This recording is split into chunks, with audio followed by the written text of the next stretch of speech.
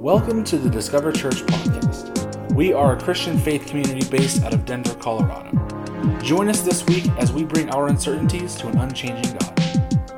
If you have any questions about the sermon, please feel free to send them in. You can email them to us at hello@discoverdenver.church. I hope you're finding this to be really insightful, that Jesus says things about himself so that we don't actually have to just do the guesswork, because everybody has something to say about Jesus. Now, here's something I want to admit to you. I think tonight it's going to feel like a family getting together, talking about what Jesus is like and what he's capable of. And I think that if you're a guest with us, you should just pull up a chair, which they're nailed to the ground, so you can just sit in a chair, and you should just say tonight, I'm part of a family meeting, and this family is going to talk about what Jesus is capable of with this statement. This statement originally was going to be saved for the end of the series, the resurrection and the life. But here's the thing. That's not how John lays it out. In fact, when Jesus says that, it's not after he rose from the dead. So I hope you know, on Resurrection Sunday, on April 1st, we should talk about after Jesus rose from the dead. We shouldn't talk about Lazarus necessarily. But this story is about Lazarus. And John lays it out in a way because he's getting our eyes on Jesus and what he says. And here's the central idea of it all that it revolves around. Resurrection isn't something that Jesus just does. It's who he is. And John gets our eyes lifted to Jesus in this way. The resurrection isn't just what Jesus does, it's who he is. Now on Easter, we'll talk about when he did it, what did that do in the entire world? What did that do in the spiritual realm? And what does that mean for us when we say he conquered sin and death? We'll talk about that. But John doesn't lay it out that way. He lays it out in a way that he gets your eyes focused on, what if Jesus said he does this and he started showing power of this? Now, the most powerful thing is if you can raise yourself from the dead. But that's Easter Sunday. But what if Jesus was actually saying, no, this isn't just what I do, this is who I am. I am the resurrection and the life. And this is how he lays it out. So I'm just letting you know, we're just going to keep going. We're going to keep going with that. So, Lord, would you just help us to know what it means when you say, I am the resurrection and the life. And I am fully aware of the death in my life, not fully aware, partially aware, and aware of what's going on in so many of our lives here. But if you're in this room and you are the resurrection, things cannot stay dead. I believe that. In Jesus' name, amen. He said, I am the resurrection and the life. Now this statement, let me tell you, this statement would have been really helpful when I was like, I don't know, about 8 years old. What I'm going to tell you is a traumatic story, especially, listen, you got real serious. It's traumatic, especially in Denver, where we love animals. When I was like 8 years old, I used to do this thing where I would build box forts. We lived on the Air Force Base, and so people would call it breaking in. We would sneak into homes that were abandoned, and in the garage and in the patio area, we would just get all the boxes that people threw in there, cut them open, and make these box forts, right? So my parents would always go, where'd you go? And they'd literally have to go open garages around the cul-de-sac of homes that were abandoned, and we were bound to be found in one of them in a box fort. So my goal at 8 years old was literally to live in a box, was what I was trying to do at 8. And in doing this, you kind of had to sweep the floor first because it was just nasty and there was a bunch of bugs. So that was the first part that we would make all the people who just moved in around the block. They would do that if you want to participate in the box fort, okay? And in doing that, we found this bird, this baby bird that was dying. And when I say dying, it looked pitiful. I don't know where it came from. A nest, but I don't know what nest it came from. And it was just kind of dying. And we're sitting there, and I remember just thinking, pretty fresh in my faith. And the thing I knew about faith at 8 years old was if I prayed enough and believed enough, something was going to happen. Now, that's at least what I thought. And so I thought, let's just pray for the resurrection of this bird. So we start praying like I'm going, God, heal this bird. And as I'm praying this, I remember the bird actually vomited, which I'm like, my prayers don't work. So my prayers are going south. So if you ever have a dying animal, don't text me and say, pray for my dying animal. I will pray for your dying animal. but I don't know what's going to happen if I do. Okay, but I know what happened in this story was the birds start, and then we're in the patio at this point, and then this older guy comes in and goes, "What are you guys doing?" And we're like, "We're praying for a bird, We found a bird," and he goes, "Well, that bird's not going to make it." Goes and grabs a hammer and said, "Scoot back," and went to the bird. To the skull of the bird. And I'm sitting there, 8 years old, I start crying. I'm going, the bird could have made it. And the old man goes, "No, the bird was going to die. We just need to put it out of its misery. That's what you need to do." Yep, that was really traumatic. This is how I remember that. I haven't thought of that story in a long time until yesterday. I was on the patio nailing in a part of the porch. I had a hammer and I was hitting the side of the porch because some nails came off. And I just had this image of a bird's head as I hit it. I don't know where it came from. And then, probably because I'm preparing for the message in a weird, twisted way, the enemy or God, I don't know which one, put it in my head. And I just went whack. And then I remembered I should tell them about this because here's what I say. You don't have to live more than 28 or 48 hours to know. That's kind of our MO. That's how we operate, is we pray and pray and pray. And then there comes a point where we just go, get the hammer. The situation's not going to change. Right? We just go, this thing's not going to change. It's really, we're going to keep praying, but let's just get the hammer and let's put the situation out of its misery. Let's not think about it again. Let's just concede to the fact things are going to stay the way that they stay. So statements like, "I am the resurrection and the life," you go, maybe you were, maybe you are, but not with me. Not with me. It's how it feels. That's how it feels. Now, if you've never felt that way, you can polish your halo while the rest of us talk, okay? But for the rest of us, we felt when we pray and we want stuff to happen, and we want it more than anything in the world, the bird to come alive, whatever the bird is in your life, and then we're like, just get the hammer. We'll resign to it. This is typically how, whenever I would deal with hard situations, I would hear Christian cliches. When I say hard situations, this is what I mean. You've prayed about it. You've tried to ask God for something to happen in this situation. So it can be personal, it can be relational. Man, it can be with your roommate, it can be with finding a job. It can be between you and your spouse. Praying, and you go, should we just resign that nothing's going to happen? And the Christian cliches that come up that I've heard are something like this. Now, if you've never heard them, you can thank God you've never heard these, but here's some of them. Here, throw that first one up there. God's no isn't a rejection, it's a redirection. And I know what the intention is behind this, but if you are in the middle of suffering and pain, that doesn't help at all. It's really hard. You're like, "Oh, I don't want the redirection." Okay, so let's keep going. Here's the next one. Some of God's gifts are unanswered prayers. Now listen to me. If you ever hear me say this to you, something happened, I'm on some sort of drug. Don't say this to people because what they're praying for could be very much God's will. When you're sitting here and you're praying for a spouse because you want to experience love, you want to experience love in a committed way, it's going to be really hard to say this to you because I will take you to passages in the Bible where God says that it is good that man not be alone. If you're a woman praying for a spouse, take you to passages in the Bible where men offer so much by way of being married to a woman. Maybe you're here and you're praying for healing. I don't know where in the Bible you would find that healing is not part of the kingdom of God. So this doesn't really help. So let's go to the next one.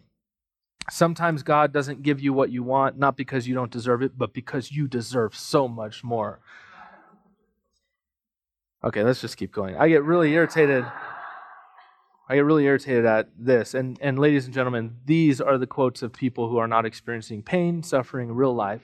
In fact, as I was writing this message, my phone went off with an Amber Alert of a 2-year-old boy that had gone missing. So I want you to know the real world is what we live in. Your discouragement, when you hear Jesus say things like, "I am the resurrection of the life," your level of excitement when you go, it doesn't go up, it just kind of plateaus, or I experience some major doubt, is absolutely normal. And the story we're going to read deals with that. It deals with it. In fact, the story that we're going to read in John chapter 11, where Jesus makes this statement, does not avoid what you've been dealing with. It doesn't dismiss it, but it doesn't absolutely cure it. It does something totally different, okay? That's what I want you to know. And I want to put it out there that Jesus doesn't just do the resurrection. He this is who he is. So in your life, when you experience death, and by death, I mean, people have come at you with these kind of quotes. When you experience death, the presence of Jesus, I believe, resurrects what is dead, but it does something more than you would have imagined, but our eyes may have been in the wrong place. So the good news is these quotes are not in Scripture, okay? So if these quotes were in Scripture, you had a good reason to go, I don't want to read from that book. These quotes aren't in Scripture. What is in Scripture, it gives us a lot of hope. It's John chapter 11. And we're going to look at this. We're going to look at Thomas, we're going to look at Martha, and we're going to look at Mary, and we're going to look at what they actually are experiencing, because we're right in line with this. So, real quick, if you came in here and you're like, man, I came in here to be excited about Jesus, you will be more excited, I think, but I just want to put a real life perspective out there that birds die by hammers and life gets hard, okay? That should have been the name of the message, birds die by hammers. John chapter 11, verse 1. Now a man named Lazarus was sick. He was from Bethany, the village of Mary and her sister Martha. This Mary, whose brother Lazarus now lay sick, was the same one who poured perfume on the Lord and wiped his feet with her hair. Now I want you to realize something. Jesus is really close to this family. These aren't far distant, these aren't just Facebook friends that message every now and then. No. Jesus knows this family really well, okay? So the sisters sent word to Jesus, Lord, the one you love is sick. When he heard this, Jesus said, this sickness will not end in death. No, it is for God's glory, so that God's Son may be glorified through this. What's amazing is there are horrible situations that God will be glorified through in the end. And I believe when we see the glory of God through the lens of suffering, that's a whole different perspective. And what it does to the world is it draws people to Christ. We'll see this later. Now, Jesus loved Martha and her sister and Lazarus. So when he heard that Lazarus was sick, he stayed where he was 2 more days. And then he said to his disciples, let's go back to Judea. Now, before you throw up the verse 16, I'm going to just fill it in real quick. They go back and forth. They're talking about, is that really where you want to go back? And then this is verse 16, okay? John 11, verse 16. Then Thomas, also known as Didymus. Now, that sounds like a really bad rapper name. Didymus. Okay, so said to the rest of the disciples, let us also go that we may die with him. Now, this doesn't really sound like the voice of faith. Let us also go that we may see something happen. No. Thomas says, let us also go that we may die with him. We will die with him. Let's do this, guys. Let's go so that we may die with him. What I want to talk about is that Thomas was dead in his doubt. So let's pause there for a second. Here at Discover, we talk a lot about you have uncertainty in your life. We can commit in the face of uncertainty. What does it mean that you're dead in your doubt? Is that, we'll get there in a second, but Thomas's whole perspective was on something, was on only his doubt, and that his life was going to just end with death, and it wasn't on the activity of Jesus. He's dead in his doubt. It's really hard when we approach seasons like Easter, and when we talk about the resurrection, the power of the resurrection, it's really hard because we all are experiencing death in our lives at some point. So, some of you are experiencing real death, like to where someone literally in your life, you got a phone call and they're dying. Some of you are experiencing death by way of nothing's happening in an area that you're asking God. You are praying, and there's nothing that you're doing wrong, but you're asking him, and you're wondering, why is he not coming through? And you start to doubt. Does God not love me? Am I the exception to this whole thing? Some of you experience doubt in that way. And doubt creeps in. Now, here's what's interesting. When doubt creeps in, we can die in that state, meaning we can resign to that state where we don't even pursue Jesus anymore. We concede, we grab the hammer, or we can press in and do what ended up happening, and that was watching Jesus at work, not just in our life, but we start to see what he does in the world. Because again, it's not just the resurrection, but he is the resurrection. So in the rooms that he's in, he's doing stuff. And sometimes in our doubt, one of the best remedies is when we take our eyes off of actually what's bothering us and put it on the Lazarus in the room. You put it on the Lazarus. Notice, the remedy for Thomas was later when Jesus says, go roll the stone away. And Thomas gets to see Jesus at work. Did his doubt totally go away? No, it didn't go away, because after the resurrection, we know that Thomas got this name throughout church history of Doubting Thomas, and rightfully so, because he was asking questions of, how do we know? I need to put my hand in his side. I need to feel the scars. And Jesus is very gracious. Did his doubt go away? It didn't. But what ended up happening was Thomas did die, but Thomas died a martyr's death, and Thomas was a church planter. And Thomas was someone who didn't give up, and he was able to see the work of Jesus in the room, because it wasn't just the resurrection he wanted to experience that was the goal. It's the resurrection in the room. He knew Jesus was in the room, and Jesus was always doing something. Always doing something. But that's why I say doubt isn't bad. Faith without doubt is like really hard. I mean, it just means you're not really wrestling. You're not really experiencing real life. When you experience people and they say, and you always ask them, how's life? And they go, praise God, life's great. Man, God is good. Life's fine. And they always. And what you realize very quickly is you go, either I'm just not as spiritual as them, or they're fake, because life is really hard and you experience these waves of doubt. Now, these doubts can be intellectual doubts. These could be doubts where you say, I don't know if God's real. I don't know if Jesus still acts in the world. Maybe he wound up the world like a clock and let it go, and time's just ticking and he's going to come back one day. But until then, I don't know what Jesus is doing. Maybe you experience doubts by way of emotions. Maybe your emotions are you're just always experiencing doubt. When you're getting into a relationship, you're always wondering, I doubt that this person is going to treat me this way. You're always making meaning. Your emotions start to betray you. You just experience doubt a lot of times. Doubt is an interesting thing. But when we allow Jesus to be with us, when we allow him to be with us in the presence of what we're feeling, knowing or not knowing, experiencing or not experiencing, when we allow Jesus to be with us, what we find is he is active, not always active, at resolving your doubt. He's active at doing what he does best. He's giving life to people around you. In fact, I would say this. I have not met a person yet who was dead in their doubt while witnessing people coming alive around them. I haven't seen that. I have seen people that say yes, and Mother Teresa would be one of them. I haven't met her personally, but I read her story. Mother Teresa was someone who actually talks about her doubt. She journals about it all the time. But one of the main things that she always said was, but to see the activity of God, with the people I'm holding, kept her alive. She wasn't dead in her doubt. You see the difference? She wasn't dead in her doubt. I told you earlier that Church Multiplication Network is an organization that I travel with, and I get to travel and speak at college campuses and talk about church planting. So obviously these are Christian college campuses. It'd be weird. You go to a non-Christian college campus, you talk about church planting. They don't know what that is. They didn't know you can plant a thing called a church, some sort of tree out there somewhere. But on college campuses, Christian ones, I talk about it. And whether it be from the stage in a chapel or whether it be in the classroom, whenever I tell my story about, listen, I experienced a ton of doubt that I felt like I was drifting away from God.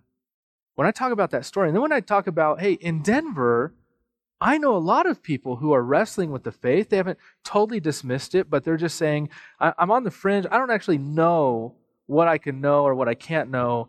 I said, those are people in Denver. Those people are in our church. We're really glad that you're here. But when I talk about that, what's interesting is no hands go up and say, me too, that's me. But every single time I'm on a college campus, afterwards, whether it be chapel or in a room, someone will come up to me and say, hey, I don't know if I'm a Christian, because there's so much I don't know about. And what I always encourage them is, you can commit in the face of uncertainty. You can commit to Jesus in the face of uncertainty. In fact, you're not certain about anything in your life. We actually don't know if lightning is not going to strike this building and kill us all in this moment, right? We don't know, but we're fairly certain it's not. So we commit in the face of uncertainty, right? You don't know if your life right now, the person that you're with, you don't know if they're going to break your heart, but you're going to commit in the face of uncertainty. You don't know if your car's going to start, but you're going to run through the rain when we're done, and you're going to commit in the face of uncertainty. Don't you understand? This is what keeps you alive. Don't get dead in your doubt. And Thomas, this was Thomas. Okay. This is Thomas's experience. He was just resigning. We will die when we go there. Okay, let's keep going. John 11:17-26. On his arrival, Jesus found that Lazarus had already been in the tomb for 4 days. Now Bethany was less than 2 miles from Jerusalem, and many Jews had come to Martha and Mary to comfort them in the loss of their brother. When Martha heard that Jesus was coming, she went out to meet him, but Mary stayed at home. Lord, Martha said to Jesus, if you had been here, my brother would not have died. But I know that even now God will give you whatever you ask. Jesus said to her, your brother will rise again. Let's keep reading. Martha answered, I know he will rise again in the resurrection at the last day. So she's going, I know in the end things are going to be fine, right? She's giving that answer. Jesus said to her, I am the resurrection and the life. So some of you just need to hear Jesus saying to you, because your response has been, I know in the end things are going to be okay. I get that. In the end, my body will be healed. I get that. In the end, situation will be better. And Jesus' response is, I am the resurrection and the life. The one who believes in me will live even though they die, and whoever lives by believing in me will never die. Do you believe this? Do you believe this? Martha was dead in her discouragement. Martha was the kind of person that, if you remember the Mary Martha story, maybe you've never heard that before, but Jesus and his friends were coming through town, and Martha has them over at her house, and she's preparing a meal for them. Mary, her sister, sitting at the feet of Jesus, and Mary's just the kind of person that is just compelled, enthralled by the teachings of Jesus. She's in it. She's so focused and listening. Martha's just running back and forth, trying to get everything ready. She's trying to prepare the right meal, do the dishes, and she goes to Jesus, and she just tells Jesus, tell Mary to help me. Tell Mary there's work to do. And Jesus tells her, Mary is doing the thing that's going to last. She's receiving the portion that will last forever. Martha was kind of a rule follower. This is what I see Martha as. Martha's the kind of person that I did these things, now this should happen. Right? Lord, I asked you early on when Lazarus was sick, I asked you, can you come heal him? I gave you enough time. You should have been here earlier. Why were you not here earlier? Oh yeah, okay. In the end, everything's going to be fine. I understand that. That's the rule. I get that. That's the rule, Jesus. I get that. And we don't have to even imagine what it's like to be Martha. The times you've asked Jesus, come into the situation, and then it doesn't happen. You go, where are you? Okay, yeah. Okay, I concede. Grab the hammer. This is just the way things are going to be. The discouragement it just feels like we die, right? It literally feels like, okay, this is the way things are going to be. And Jesus' response is not, you're right, Martha, everything's going to be good in the end. Jesus' response is, I am the resurrection of the life. This is who I am. It's not just what I do. This is who I am. Meaning, when Jesus is in the room, things are being resurrected. Not just if you are not experiencing resurrection, lift your eyes and look around. Things are being resurrected. Jesus is there. And that's what's so powerful about this story. Martha has this anticipation for Jesus, and Jesus doesn't seem to follow through. He doesn't seem to follow through. Let's continue on the story. John chapter 11. Verse 28 through 32. After she had said this, she went back and called her sister Mary aside. Now, I'm just letting you know, I don't know what it's like to be someone's sister because I'm a brother, you know what I mean? But Mary and Martha have this thing where Martha keeps going to Mary and saying this is the way thing. I just feel like there's like tension between Mary and Martha at all times. This loving, so it gives me hope. When I watch Brennan and Piper going at it, I go, it gives me hope. It gives me hope. One day maybe scriptures will be written about them because they're that great. But it gives me hope, okay? The teacher is here, she said, and is asking for you. When Mary heard this, she got up quickly and went to him. Now Jesus had not entered the village, but was still at the place where Martha had met him. When the Jews who had been with Mary in the house, comforting her, noticed how quickly she got up and went out, they followed her, supposing she was going to the tomb to mourn there. When Mary reached the place where Jesus was and saw him, she fell at his feet and said, Lord, if you had been here, my brother would not have died. It's a very honest prayer. So can we stop there and just recognize you're not the only one who's prayed the prayer, God, if you did something, this wouldn't have happened. If you had done something, this wouldn't have happened. Let's continue. Mary was dead in the delay. So Mary hurried to get to Jesus. But then it's like her whole spirit and demeanor dropped when she said, if you had been here, Lord, my brother wouldn't have died. Delay from God is not denial from God. And it's really important you know that. Delay in your life does not mean you're experiencing denial from God. But it is okay to say the prayer, Lord, if you had been here, this would not have happened. This would not have happened. What's really hard to know is we don't know God's timing. And someone has told me before, God's the most on-time late person that we've ever experienced. I think that's right, okay? I think it's true that God's timing, when I look back, God's timing seems to have worked out really well in the grand scheme of things, but I'm not in the grand scheme of things. I don't care about the grand scheme of things. I care about now. I literally care more about right now than I do about tomorrow, if we're to be honest. We care about right now. And when we look back, we can recognize that Jesus' words ring true when he said, Lazarus is sick so that God could be glorified. And we can see situations in our lives where we look back and God's delay actually turns into God's glorification in certain situations in our life. But in the moment, it's the most frustrating, difficult truth to grab a hold of. It is very, very frustrating, if we're to be honest, when God delays. But what I want you to know is his silence doesn't mean that he's not there. His delay does not mean that he denies you. His delay could possibly mean that some sort of glorification is going to come out of the situation. And that's not a Christian cliche. In fact, it's the reverse of a Christian cliche. It's not saying everything's going to get better, just hold on. It's saying that the resurrection in the life is here, doing things in the situation you're just not aware of. Because Thomas and Martha and Mary, they all had these things going on, but this is what happens in the story. What happens in the story later on, Jesus asked, "Where have you laid them?" They said to him, "Lord, come and see." Jesus began to weep, so the Jews said, "See how he loved him." So I just want you to know, Jesus really does love this family. He says, "See how you loved him," but some of them said, "Could not he have opened the eyes of the blind? Could he not have kept this man from dying?" Then Jesus, again greatly disturbed, came to the tomb. It was a cave and a stone was lying against it. Jesus said, "Take away the stone." I want you to listen to the rest of the story. Take away the stone. Martha, the sister of the dead man, said to him, "Lord, already there is a stench because he has been dead for 4 days." So it's like stating the obvious. She's going by the rules again. 4 days. Yes, he smells really bad. Okay? 4 days. Something happened in his body.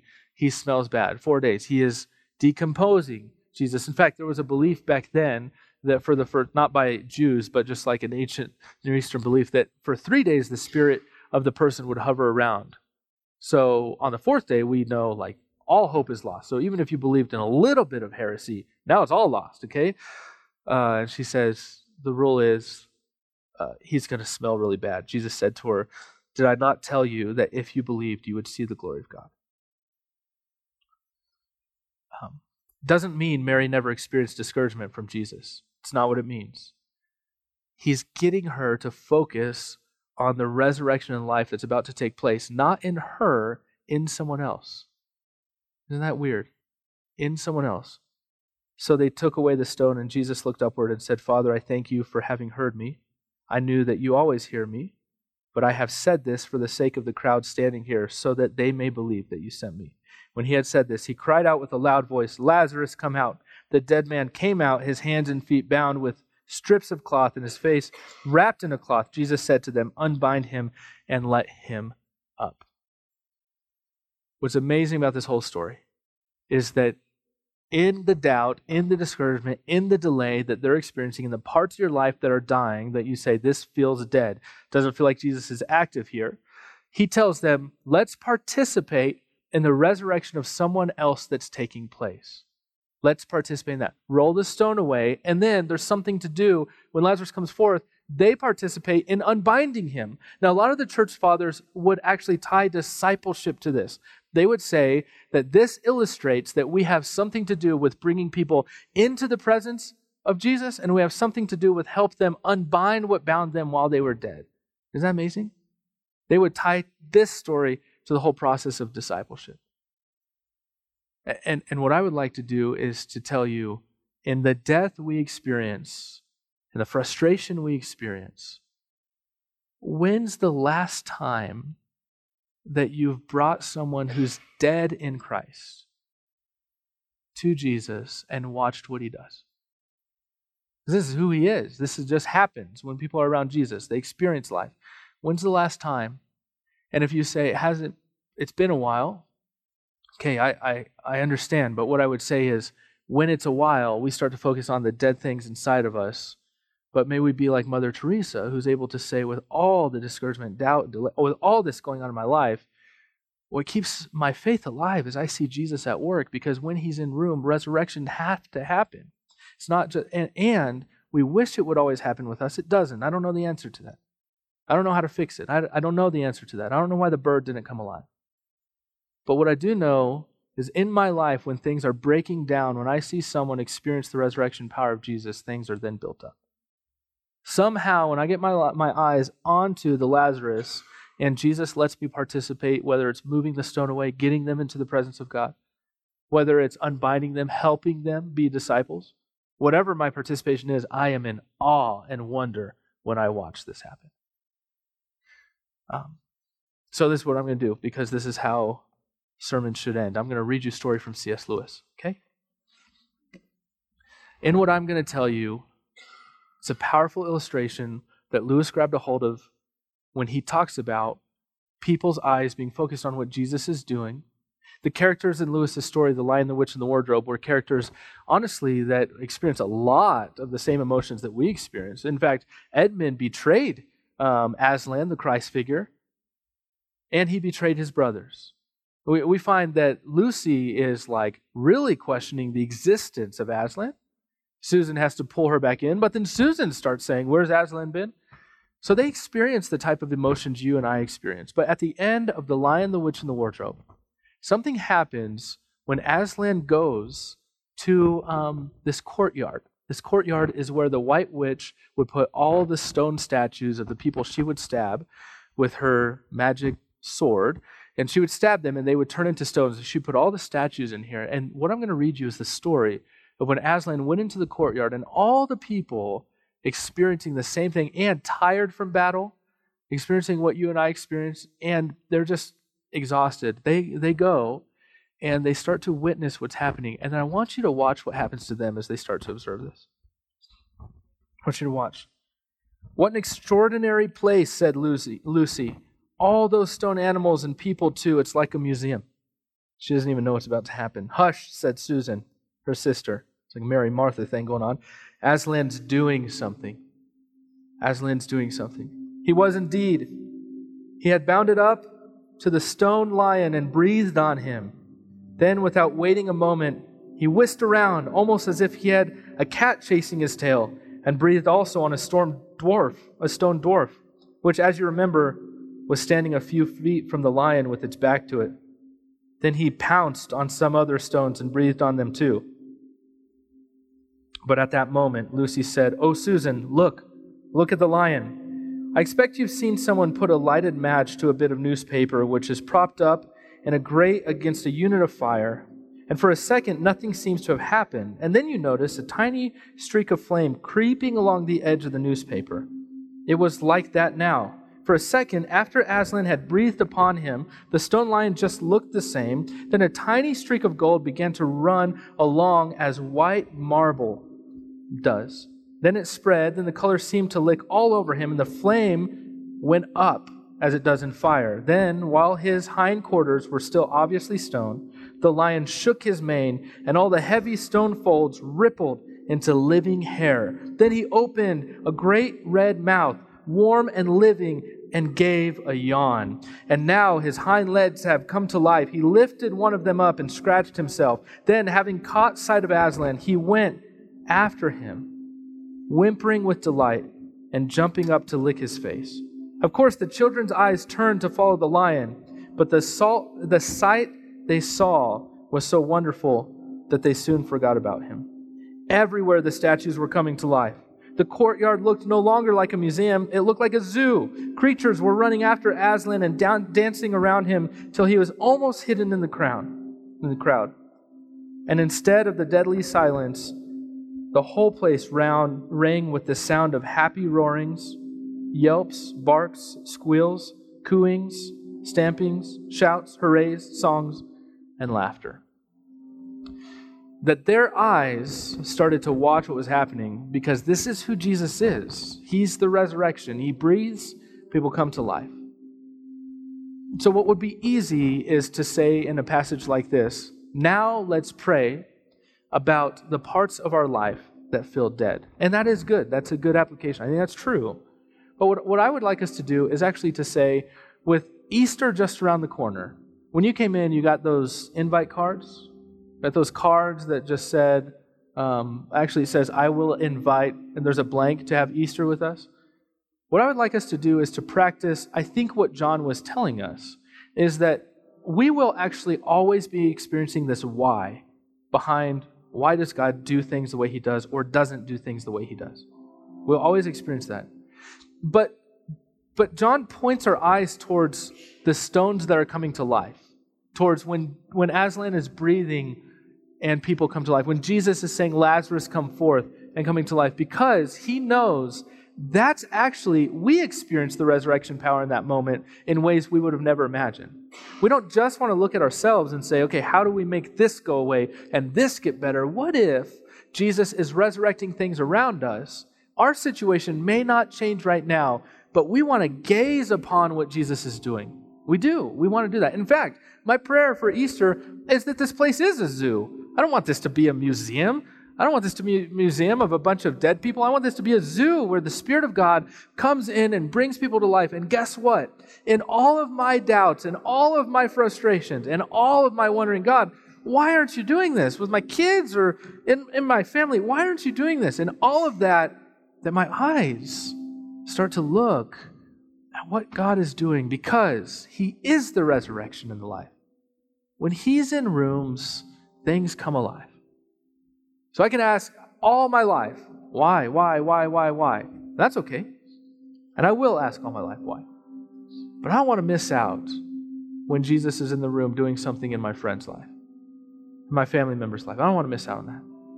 So this is what we're going to do. We're going to take about 1 to 2 minutes. John's going to play quietly. That you're going to take that card that says, I will invite, and you're going to put a name in there that you would say, I want to see Jesus call that person forth. I want to see that happen. I want to see that happen. And here's the thing. If you go, I've never experienced Jesus that way. I'm still stoned. How could I ask if then you can write your own name in there. You can write your own name. You say, I'm going to be here. And the thing is we want to see people come into a place that we've been praying over, where we believe God is doing things. And I'm not promising your situation will ever change. But I'm also telling you, you don't need to concede. Don't get the hammer. God is at work. And in you witnessing the resurrection around you, your faith may rise and you may start to see things happen. You may start to see things happen. So let's take about a minute or 2 minutes, and we're going to write a name on that card.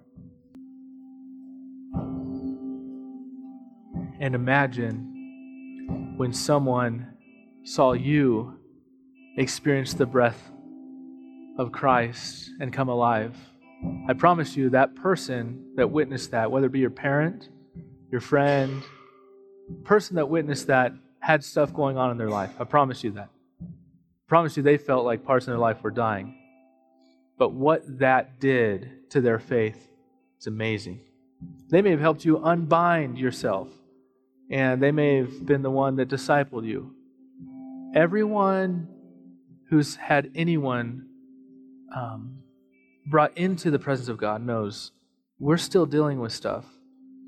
But at the end of the day, the resurrection will happen with people around us. Well, I wrote down a name that I've been praying for over 3 years. And I will do everything I can to remove this stone. I'll do everything I can to see them come to a place where the gospel is being made known. And then I just prayed with Lisa that God's voice would call him forth. And then if he asks me to, I'll just unbind him. You see the progress there? And I'll still have things I'm dealing with. But when I see the resurrection power of Jesus breathe on people, when I see that happen, for some reason, everything else just kind of fades away. It doesn't go away, it fades away. It becomes less prevalent, less pressing, because I know Jesus is at work.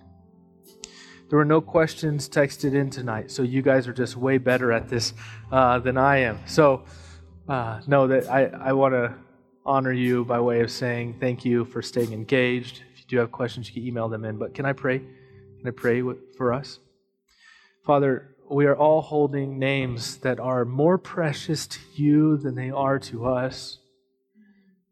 And I feel like Mary and Martha, because I know this person's story, and I think, Jesus, if only you intervened earlier, none of this would be happening right now.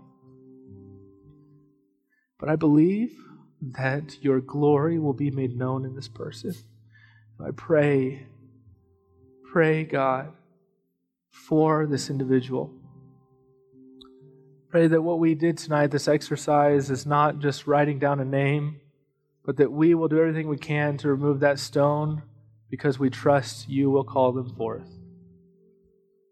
May this happen because you are the resurrection and the life, and you are among us. So it's not just what you do every now and then. This is who you are all the time. So we pray for that in Jesus' name. We set our eyes on the people who are of stone, and we trust in the one who calls them forth. In Jesus' name we pray. Amen.